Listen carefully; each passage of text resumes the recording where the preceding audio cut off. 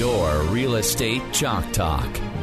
Hey, welcome back to the program. This is Your Real Estate Chalk Talk. We're broadcasting live from the legendary Rack Shack Barbecue Studio in Eagan, Minnesota. HittnerGroup.com. I'm out. HITTNER Group, all one word. HittnerGroup.com. 612-627-8000. That's 612-627-8000. All right, so last segment we were talking about the CMA, the Comparative Market Analysis. And then we talked about the automated valuation model that you see on so many websites now, where you come up with, as Keith refers to them, as indicators of value that people tend to rely on, which they really shouldn't. It's a hint. Yep, that's good. Is what it is. It's kind of a hint at where you're going to be, but it's not almost like an indicator. Almost like an indicator. And then finally, there's the appraisal. Now that's it, right? That's the sure deal, because that's the guy's going out there and he's really inspecting. He's really doing it, right? So where does the appraiser fit in, Calvin? And who orders it? Who pays for it? And why is there an appraisal? And who is the appraiser? And who is the appraiser? Well, I don't have contact with Steve Johnson. Steve John. Appraisals are us. No, so the appraisal basically is when you have the appraiser, right? Mm-hmm. There's numerous companies, and we have to have a panel, because in the past we would contact them. So we don't even contact them. That it gets ordered through our system. So you never talk to the appraiser? We don't. Do you know who it is even? Yeah. Okay. Yeah, it will be right on our business card directory in our system. They'll show us who it is, but we're not supposed to have any contact with them because they don't want us influencing value. Okay. Right?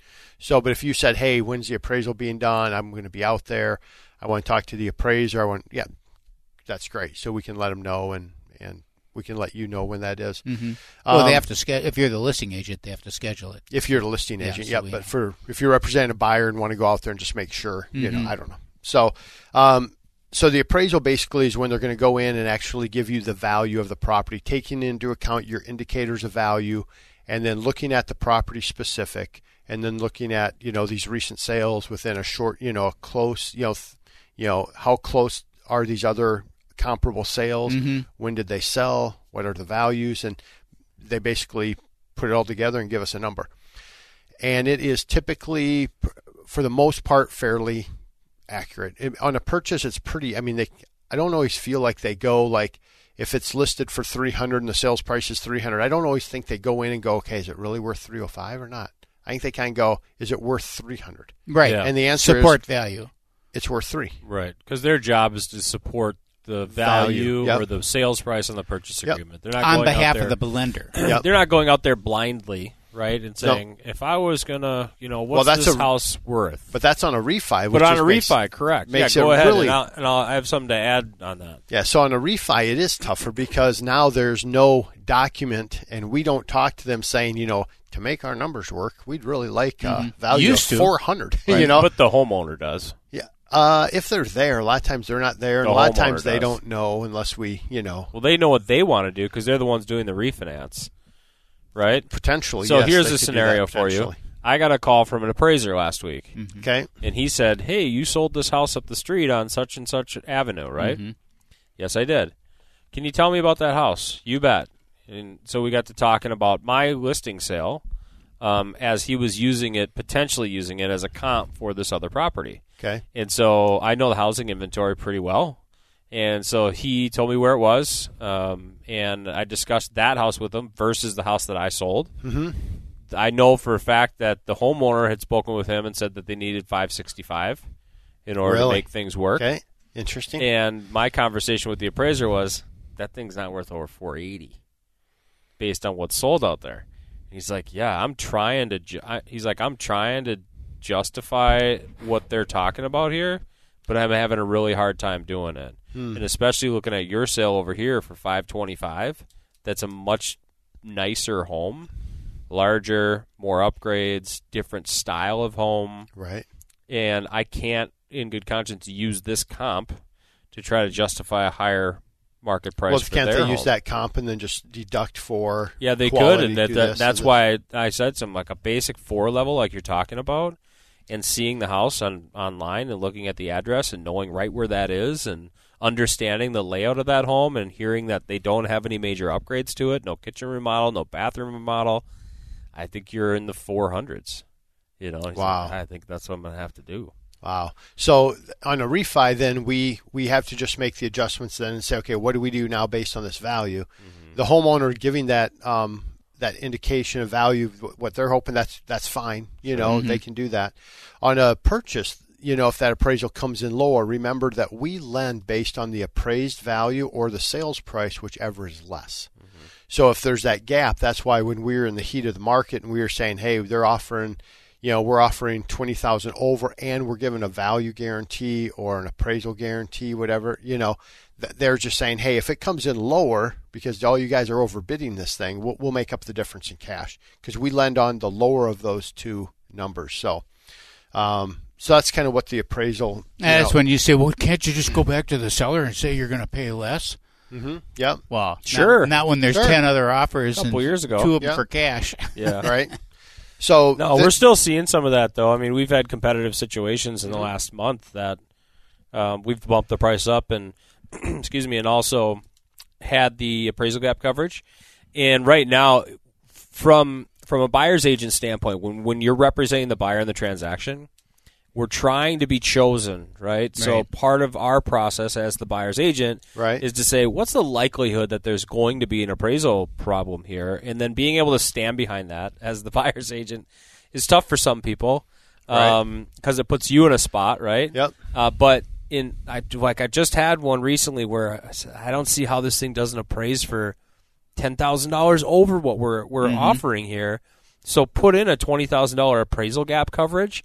It's going to make the seller feel super cushy, right? They're going to love that. And your exposure is 10. And we're never going to even have to deal with that. Mm-hmm. We're not even going to dip into this. Trust me. Yeah. Well, so it's having that confidence to be able to say that to somebody. Because if it comes back and you are kicking in, you're like, well, good thing we had it. Yeah. No. And many times you're talking to the buyer, and the buyer's saying, I don't want to overpay for the house. And then on the other side of the mouth says, boy, we really want this house. Yeah. And it's like, okay. Those lines have to intersect. Yeah, and you have to find the comfort level. We have to be appropriate. And part of that, that falls on the agent then to say, here, look at these other ones that sold. Yeah. Going 550, 560, 570, and they're on at 535. Yeah. Well, the thing, you and I, Keith, we just had one where it was new construction, and the appraisal came in significantly light, over $40,000 light. And they're just like, what do? We don't have that extra money. We can't make that. And this is on new construction, So we moved the loan over, or we took the loan over past clients, and they were going to do it because they got such a deal through the builder and that lender, right? Mm-hmm. Well, but they just cut your value by $45,000.